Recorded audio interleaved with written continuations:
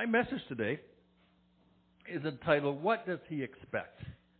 Have you ever worked for someone or a child of a parent and just think, I can never please them because I don't know what they expect of me? Yeah. Well, sometimes that happens in our Christian lives as well. What does God expect? What does God expect me to do? I've tried to do this, and I fail here, and I've tried to do that, and I don't do this, and I tried this one way. I try to do all truth, and I'm not enough grace. I try to do all grace, and not enough truth. What does God expect? And so naturally, people turn to different places where they can find information that they think is easier or quicker rather than waiting on God. Maybe some of you heard this story in the news a few weeks ago. A woman and her 10-year-old daughter were bored. It was a bad day, bad weather, and they were bored sitting around the house, and so they went online. And they started to look for some physical challenges that they could do to pass the time, and they went on YouTube and they found a gym teacher that was doing physical activities, roll around, keep a shoe balanced on your foot, and do a roll, and do fun things like that. And then the 10-year-old girl turned to her Alexa smart speaker and asked Alexa, give me a challenge to do. This so-called smart device from Amazon has over 40 million users in the U.S. alone. So in response to this little girl's request of a challenge to do, Alexa promptly answered that it said, I found a challenge on the web, and then proceeded to share out loud with this little girl what the challenge is. Alexa said, plug in a phone charger about halfway into the wall outlet, and then touch a penny to the exposed prongs. How many heard this story? A couple, yeah? It's true, isn't it? This smart device didn't bother to say that it was a dangerous viral video that was trending on the controversial TikTok platform, or that it could cause electrocution and fires and lost fingers and arms. Thankfully, this time, the mother was right with her when the girl asked for a challenge to do, and the mother immediately said, no, Alexa, no. People talking to computers. And so, thankfully, the girl did not follow through. But what if the mother wasn't there? And how many little kids are doing that when their parents are not there? Who knows how many other kids or people have followed other dangerous suggestions from their devices? It's estimated that Google search, it processes about 63,000 search queries every second, translating to 5.6 billion searches per day, and approximately 2 trillion global searches every year. The average person conducts between 3 and 4 searches every day. People can't wait to get advice or go to a book. Remember that old thing that sits on the shelf? They can't go to there. They have to have information now, and they have to have it quick and at their fingertips.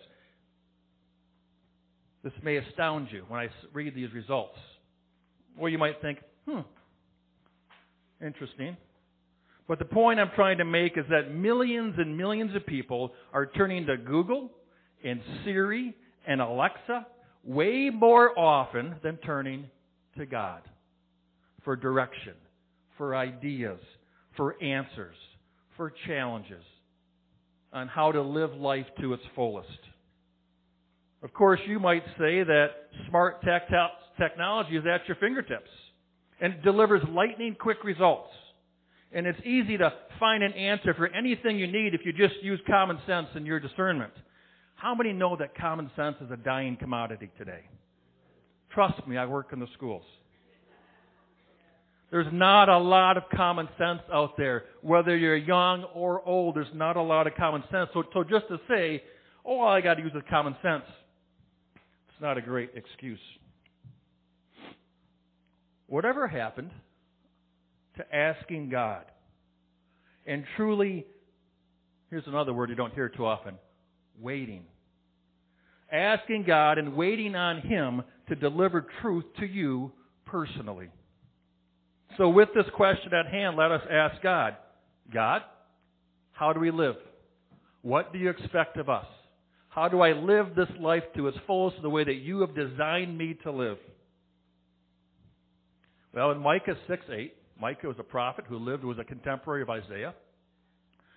Micah 6:8 tells us very plainly, Micah 6:8b, in fact, it's our memory verse for today, It says, what does the Lord require of you but to do justly, and to love mercy, and to walk humbly with your God? It's a very quick and very precise answer. And it sounds simple enough to understand if we allow the Holy Spirit to assist us. First, we are to do what is right. What does that mean? Well, let's take a look at one of the simplest ways to find out what to do is right. It's in the book of Exodus, chapter 20. Who knows what's there? The Ten Commandments. Very good. So the Ten Commandments are, first one, you shall have no other gods before me. Nothing else should be more important than God. Right? Number two, you shall not make for yourself an idol. You should not worship a graven image that you've carved or whatever. You should not worship a graven image or an idol. Number three, you shall not misuse the name of the Lord your God. It's more than just don't swear. Or the OMGs. It's attaching God's name to something that God did not do. Okay? So you shall not misuse the name of the Lord. You shall not use His Lord in vain. I've talked about this before when we did our study on the Ten Commandments a couple of years ago. Remember in the Israelites in the Old Testament, they couldn't even say His name. They couldn't even spell His name. It was YHWH is what it was. Okay? And so they couldn't even say His name. That's why if you look in your Bible in the Old Testament, you see the word Lord, it's all capitalized. They couldn't even say His name because there was such reverence to His name. In fact, that's why they built the temple in the Old Testament, the tabernacle, so there was a place for His name. That's what the Bible says, a place for His name. There was such great reverence to His name, and now God's name is attached to everything, and every feeling, and every thought. We shall not misuse the name of God. Verse 4, remember the Sabbath day and keep it holy. How many people remember when you didn't play sports on Sunday? Or you didn't have practices, or you didn't go to dance recitals on Sunday? Or you couldn't sell alcohol on Sunday, or all the things that you couldn't do, that it's gone now. That's why churches are empty all over the country. There's so many practices and sports and stuff on Sundays now. And one, that's our Ten Commandments, which God gives us to instruct us and to help us, not to give us rigid routines, to keep this day holy. Number 5, honor your father and your mother. Now, in the book of Deuteronomy, it goes a little bit further to talk about this promise, and it's the only commandment with a promise. Does anybody know what the promise is in following this commandment? It says that you may have long life is one, but even more important than that it may go well with you. Honor your mother and father that you may have a long life and that it may go well with you. Do you know what that means? It means if you had a difficult growing up with a mother or father and for whatever reason they couldn't meet your needs or didn't meet your needs, so you've held that grudge against that unforgiveness, if you don't forgive your parents, it will not go well with you. It will repeat. It will become a bitter root in you, and you will begin to bear that same fruit in your life as well. So some of us had the blessing of having a good mother or father. Not everyone did, for whatever reason. But it's up to us to do the best to honor them and to honor the remembrance and honor to say they did the best they can, and I forgive them and I love them, because if I do, then I'm going to have a long life and it's going to go well with me. So I could break that iniquity so it doesn't get passed on to my kids as well. See, these are not rigid things that we have to do. These are things that bless us and give us a greater appreciation of life itself. Number 6, you shall not murder. In the Sermon on the Mount, Jesus goes into this a little deeper, and He says, not you just shall not murder, you shall not assault someone's character. Because if you do, that's like killing them as well. Think about today in the news and politics, how many times someone's character is assaulted. That's breaking one of the 10 Commandments. Number 7, you shall not commit adultery. This is not only allowed now, it is encouraged and celebrated in our society. You shall not commit adultery. Number 8, you shall not steal. Number 9, you shall not give false testimony against your neighbor. You shall not lie. That's one of when God broke it down to 10 Commandments, it's such a huge one, and yet lying is encouraged all over the world. In fact, one of the challenges today, even among this COVID crisis, is, as you all know, there's nowhere to go for truth. You don't know who to believe or who to listen to. There's nowhere to go for truth. Because people have done so much, it's encouraged. Number 10, you shall not covet. You shall not desire anything or anyone that is not with you. This is what it means to do justly. Okay? to do justly. God gave us this very simple thing to follow through so that we can live a just life. It does not mean perfect life. Every one of us, including me, will make mistakes, many mistakes. But because of the grace of our God, He comes to us and He says, if you confess your sins to me, I will forgive you of your sins and I will cleanse you from all unrighteousness. God does that daily if we go to Him daily. But He still gives us, He still has an expectation. He doesn't just say, as some churches teach today, He doesn't just say, I died for your sin, you can live however you want, my grace covers it all. That's not what He says. That's when we take advantage of His grace. But if He says, if you do your best, if you spend time in my Word, and let the Holy Spirit bring my Word to you so it makes sense to you and you understand it, I will empower you to keep this Word, and I will also convict you when you're straying, and if you listen to my conviction, I'll bring you back home. But apart from the Holy Spirit, and apart from the Word of God, we can't just put this list on our refrigerator and expect to live a holy life. God gives us a way, a clear way, that's at our fingertips, to do justly. The Ten Commandments are still right for today. Simple rules that we can and should live by. This is God's direction for us to live a righteous life.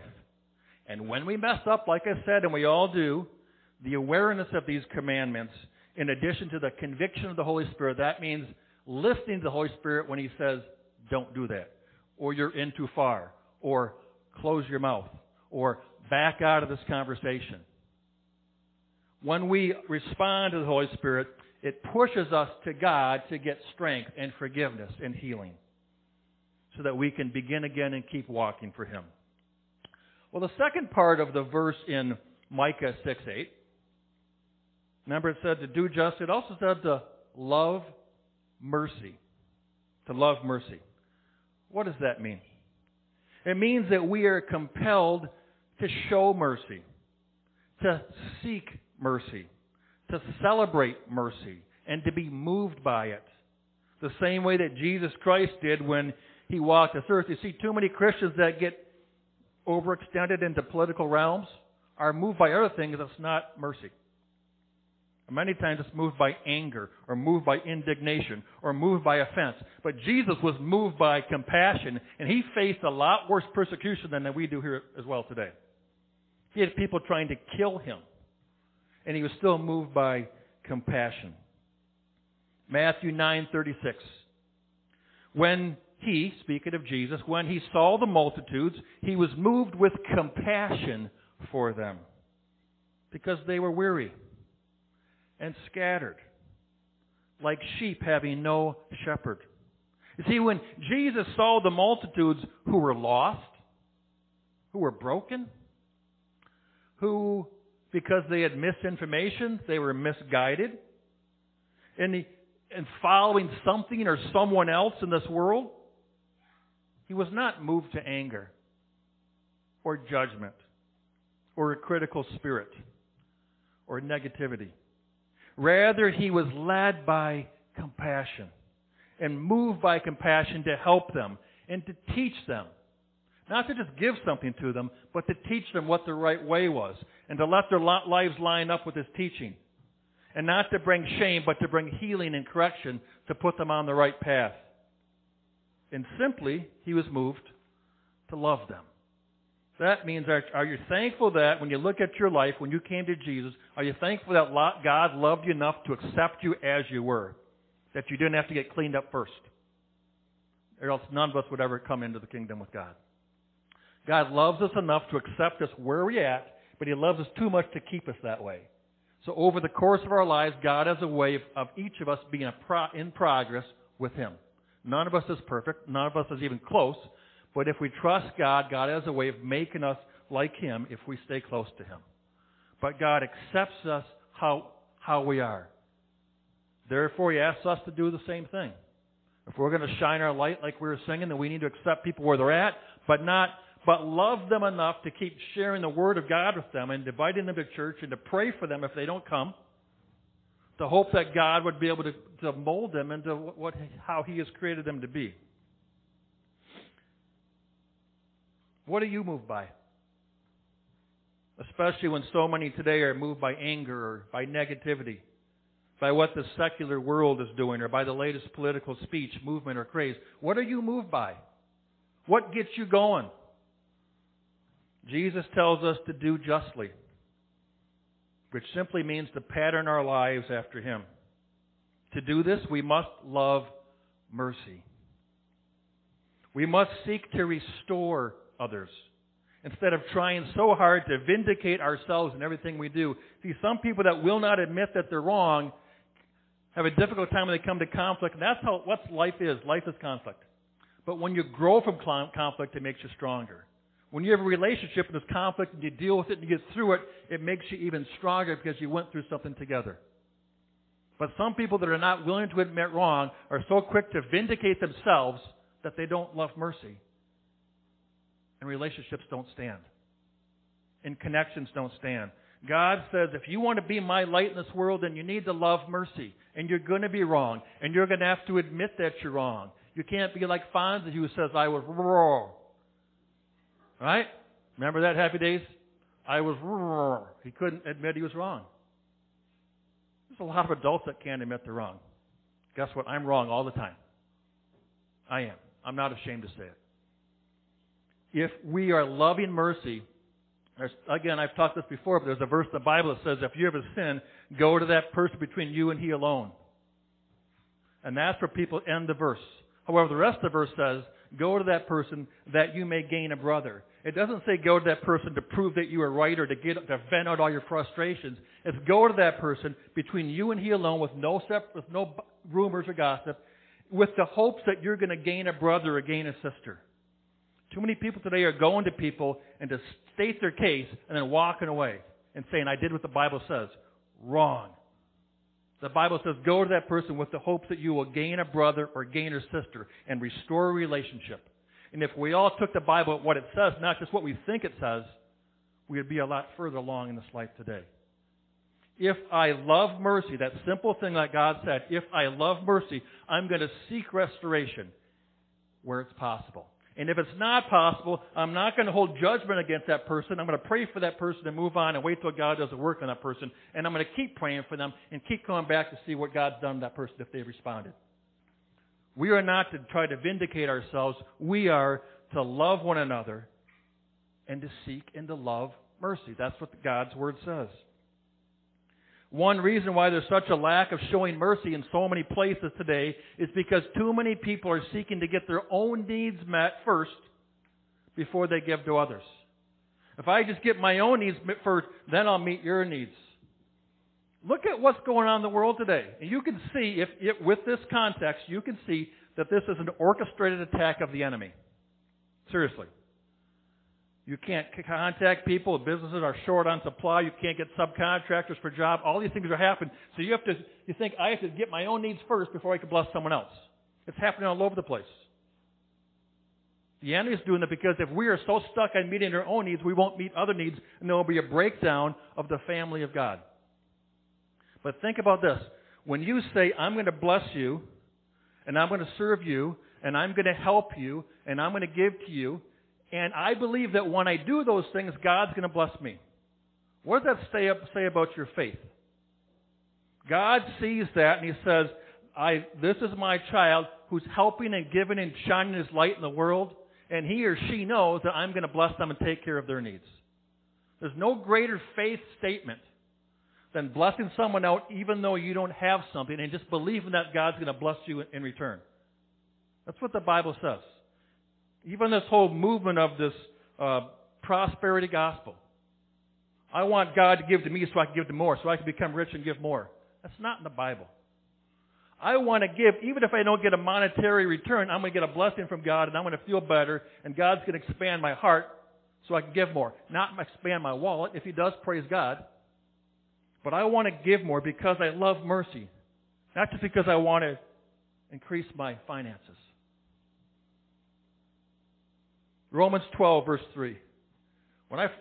Early on when I became a Christian, this is one of the first chapters that I memorized. It is a great chapter. A great chapter for how to live life. In fact, probably a lot of you know that it's not up here, but a lot of you know the beginning. that we are not to conform to this world, but be transformed by the renewing of our minds. This is verse 3, which follows that. It says, "For by the grace that has been given me, I say to every one of you," this is Paul saying this, he says, "do not think of yourself more highly than you ought, but rather think of yourself with sober judgment, in accordance with the faith that God has distributed to each of you." In other words, don't look at your talents or your accolades or your logic or your intelligence and say, "Hey, I'm here." Rather, put yourself down here. Because if you're up here, you think that you got it all. But if we stay down here, we realize that we depend upon God. What happens is too many people think that they can rest on their talents or their connections instead of going back to God every day for His daily bread like He asks us. Think of yourself with sober judgment, which means God's still working on me and I need Jesus every day. This is how we are to live, by placing others' needs before ours. Why do you think this church is still standing today? Many churches across the land are no longer going on. They didn't make it through COVID. They didn't make it for whatever reason. Because we are faithful and place others' needs, this is a missionary church, meaning we support missionaries around the world. We support missionaries in America. We support missionaries and mission organizations right here in our community. Why? Because God tells us to love mercy. We need to place others' needs before ours. And before your flesh cries out and says, "Well, what about me?" understand that when we take care of others, God takes care of us. The reason we are called to live this way is because intentional living of serving others first declares that we trust God will take care of us.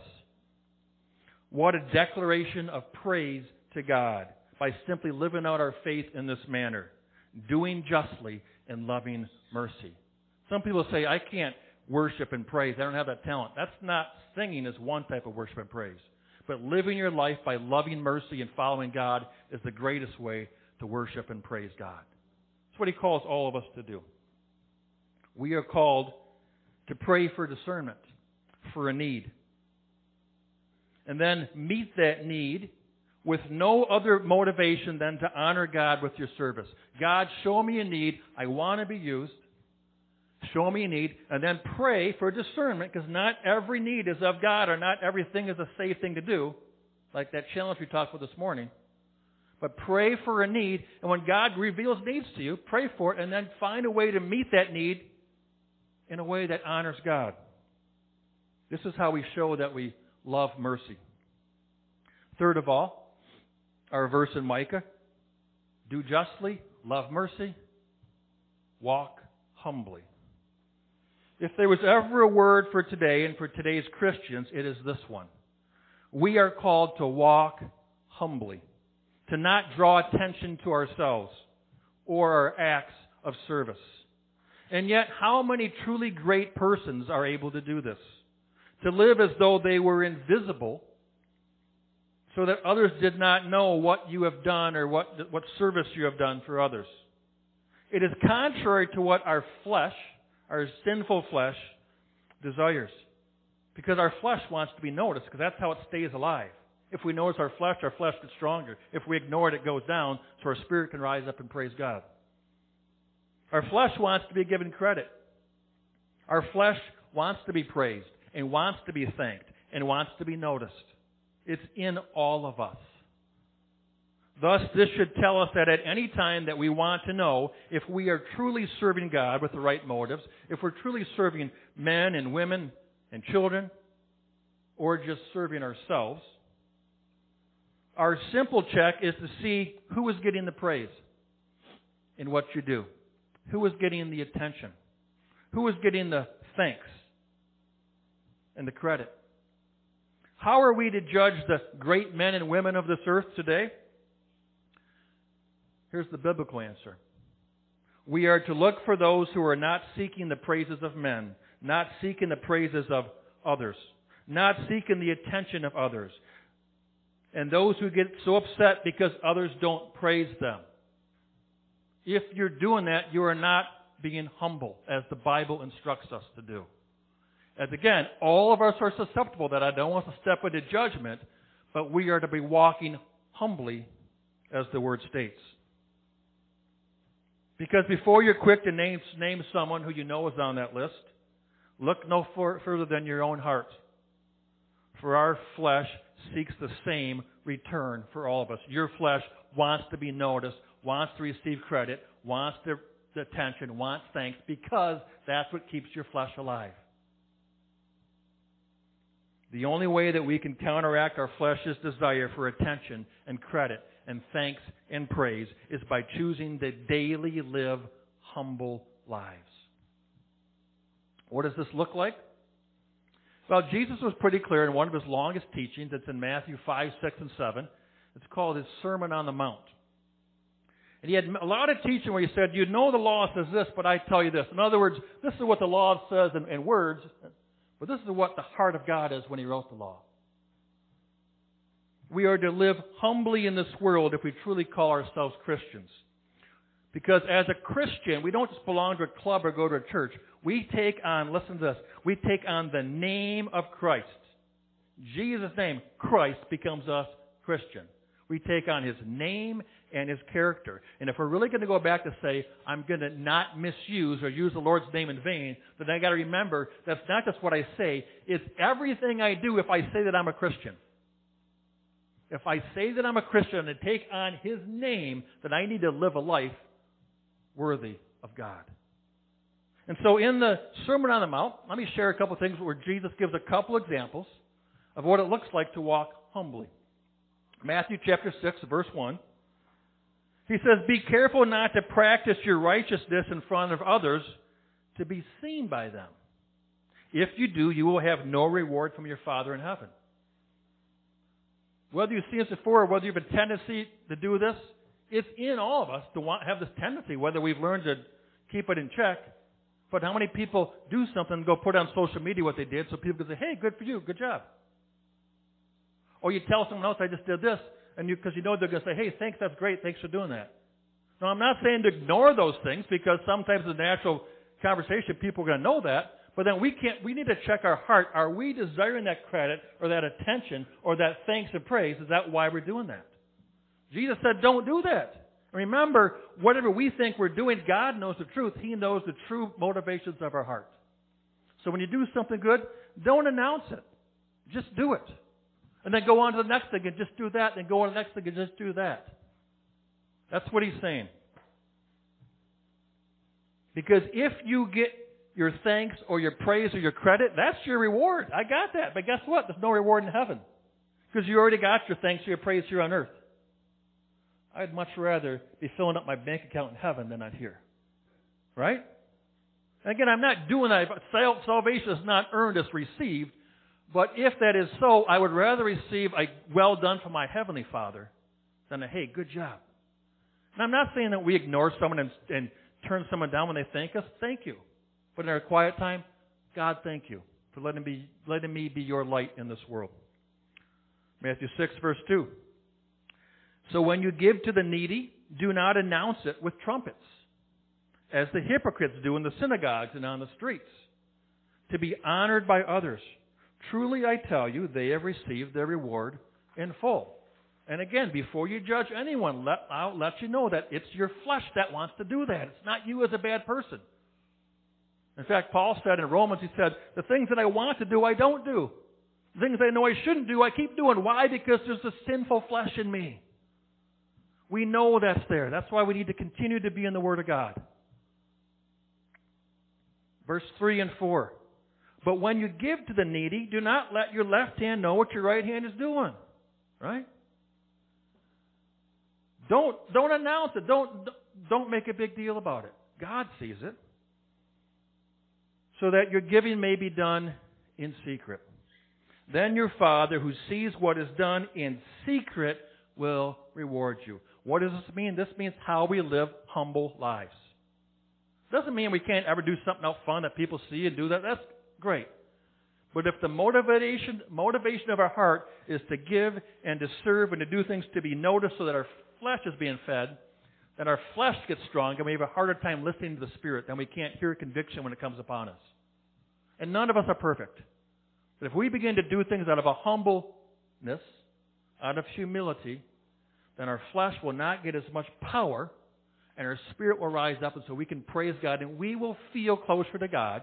Some people say, I can't feel God in my life. It's because your flesh has risen up too much. But if you learn to walk humbly, and you will not be perfect, but if you learn to walk humbly and do things for God alone, you will start to feel your spirit connected with God a lot more than you do.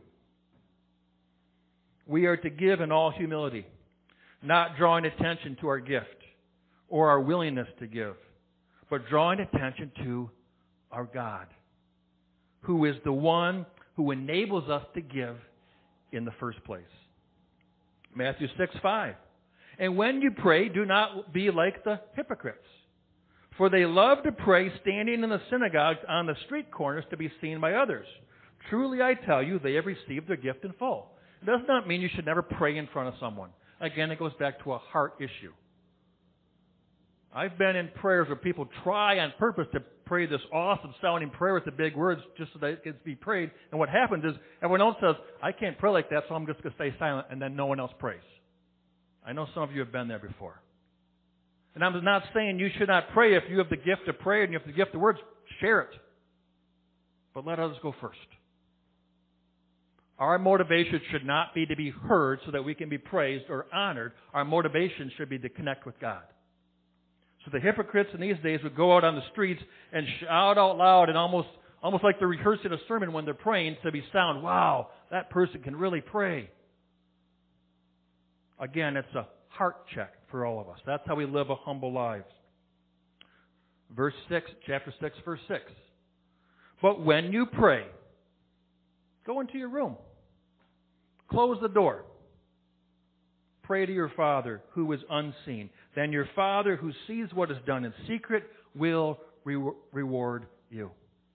What is my desire? My desire is to connect with God. Yes, there are times for public prayers we stand and pray and we pray.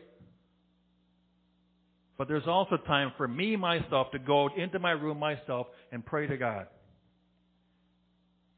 Verse 7, and when you pray, do not keep on babbling like pagans, for they think that they will be heard because of their many words. Do not be like them, for your Father knows what you need before you ask Him. Doesn't matter what you say, He already knows in your heart. He just wants to see, is your heart connected with Him so you can come to Him and ask of Him. Now, it doesn't go on here. I'm not going to hold this scripture verse right here behind me. But when the disciples asked Jesus at this point, they said, how then are we supposed to pray? Pop quiz. What comes up next in Scripture? What does Jesus say? How are they supposed to pray? The Lord's Prayer. We pray it every Sunday, right? The Lord's Prayer, which means if you do it because you mean it, not just out of obligation or out of rote memory, if you do it because you mean it, that's why every time I turn on, even though I've said it my whole life, and I slow go through the words and I mean every word. If you mean it, then it truly is one of the types of prayers. They said how to pray, not what should we say. So that's one type of prayer. How do you pray? Well, if you're praying humbly, you begin it by Our Father. I recognize you that you art in heaven. Hallowed or blessed be your name. Not with God, I need this. Right? That's how a lot of prayers are. If we let our flesh lead our prayer. But if we truly honor God and we seek to live humble lives, then we're going to praise God first. God knows what we need. We don't have to quick get to the question because He already knows what we need. But He wants to check out our heart first. That's what He means about living humble lives. In our giving and in our serving and in our praying, Jesus instructs us to do all of it in humility. Not drawing attention to ourselves or what we are doing. As we simply obey and do so humbly, God gets all the glory. God gets all the credit and all the praise. And in the meantime, our flesh, our will start to shrink. So that God becomes preeminent in our lives. Remember John the Baptist, what he said when Jesus came on the scene? He said, I must decrease so He can increase. My will, my flesh has to decrease so God in my life can increase. And He did. That's the goal for all of us. You see, in order to become a great man or a great woman or a great child of God, it doesn't take a seminary. It doesn't take a beautiful voice or a beautiful talent like you see Scott and Scott sharing up here. It doesn't take an ability to preach or teach. It simply requires that we live to draw attention to our God and not to ourselves. It's simple. So is that it? 3 simple steps. Do justly, love mercy, and walk humbly. Isn't that what Micah 6:8 said? What's your memory verse for today said? Not exactly. Because the most important thing, the key to doing all this is at the end of the verse. Again, most people miss the end of the verse. So let's look at this verse one more time. Micah 6:8. What does the Lord require of you but to do justly, to love mercy, and to walk humbly with your God? Do you see it? We are to do any of these things, but we cannot do any of these in our own strength. We have to do all of these with God, with the Holy Spirit who lives inside of us. Only by His strength and by His grace can we do justly, by following the 10 Commandments to the best of our ability and following the tenets of our faith. We all will fall, probably many times every day. We will fail. But our knowledge of who God is and our willingness to respond to the Holy Spirit in our lives will determine how long we stay down when we fall and how quick we are to come back to God for forgiveness and for restoration and for times of refreshing in His presence. I know this because I'm a sinner, like all of you. But I know one of the worst things about sin, not only is it against God's will, but one of the worst things about sin is when you sin, you feel unworthy and you feel that God doesn't want anything to do with you. Even though God says, I already know you're going to sin before you even do it, and so I'm ready to come to you with an open heart and open mind, ready to repent and come back to me. But when you sin, when you feel guilty or shame or condemnation, that shame or condemnation is many times worse than the sin itself because it keeps you away from God. You are all going to fall. You are all going to sin. You're all going to mess up. But His arms are open wide. He wants us to come to Him. He wants us to return to Him. He wants us to confess to Him, not on social media, what we've done. He wants us to say, God, help me, empower me by your Holy Spirit to live a life worthy of what you've done for me. But don't stop there. Then spend time in His Word. Get involved in a Bible study. Get involved with a group of believers. Attend a church. Get locked into a church. Wherever it is, it doesn't matter, as long as they preach the Word of God. But get plugged in somewhere where you are held accountable by others, because you cannot hold yourself accountable. I've heard many people say that over the years. I could just watch church on TV and I could hold myself accountable. No, you can't. Even Paul, who wrote most of the New Testament, said, what I want to do, I can't, I don't do it. But loving brothers and sisters who practice compassion, who practice serving, will gently hold you accountable and check with you to see how you're doing. And then by their grace and by your love, you will day by day begin to work more where you're moving into a place where God wants you to be. Only by His love and by His grace and remembrance of His forgiveness will we truly love mercy and seek mercy in all we do. And only by our daily submitting to the Holy Spirit to convict us, not slap us in the head, but to convict us and say, hey, you're off the mark there. It's not what I've called you to do. You've wandered off the path. If we daily submit to Him for a conviction to bring God into our remembrance, we will follow His voice to live humbly with Him and draw all attention and credit and praise to our Heavenly Father. It's what He asks of us. That's what He requires. There you go. An easy to understand, quick answer right at your fingertips. You don't need a smartphone or a smart device to tell you how to live or even to give you a real challenge. You want a real challenge? Commit to Jesus. See what He does in your life. See how He will turn around your life. See how He will fill you with joy instead of condemnation. See how He will fill you with faith instead of emptiness. See how God puts brothers and sisters in your life who are on that same journey, not perfect, but on that same journey, seeking to honor their Father in all they do. In order to do this, You need the Word of God. You need the Holy Spirit living in you and through you each and every day. That's a challenge. To God be all the glory, all the praise, forever and ever. Amen.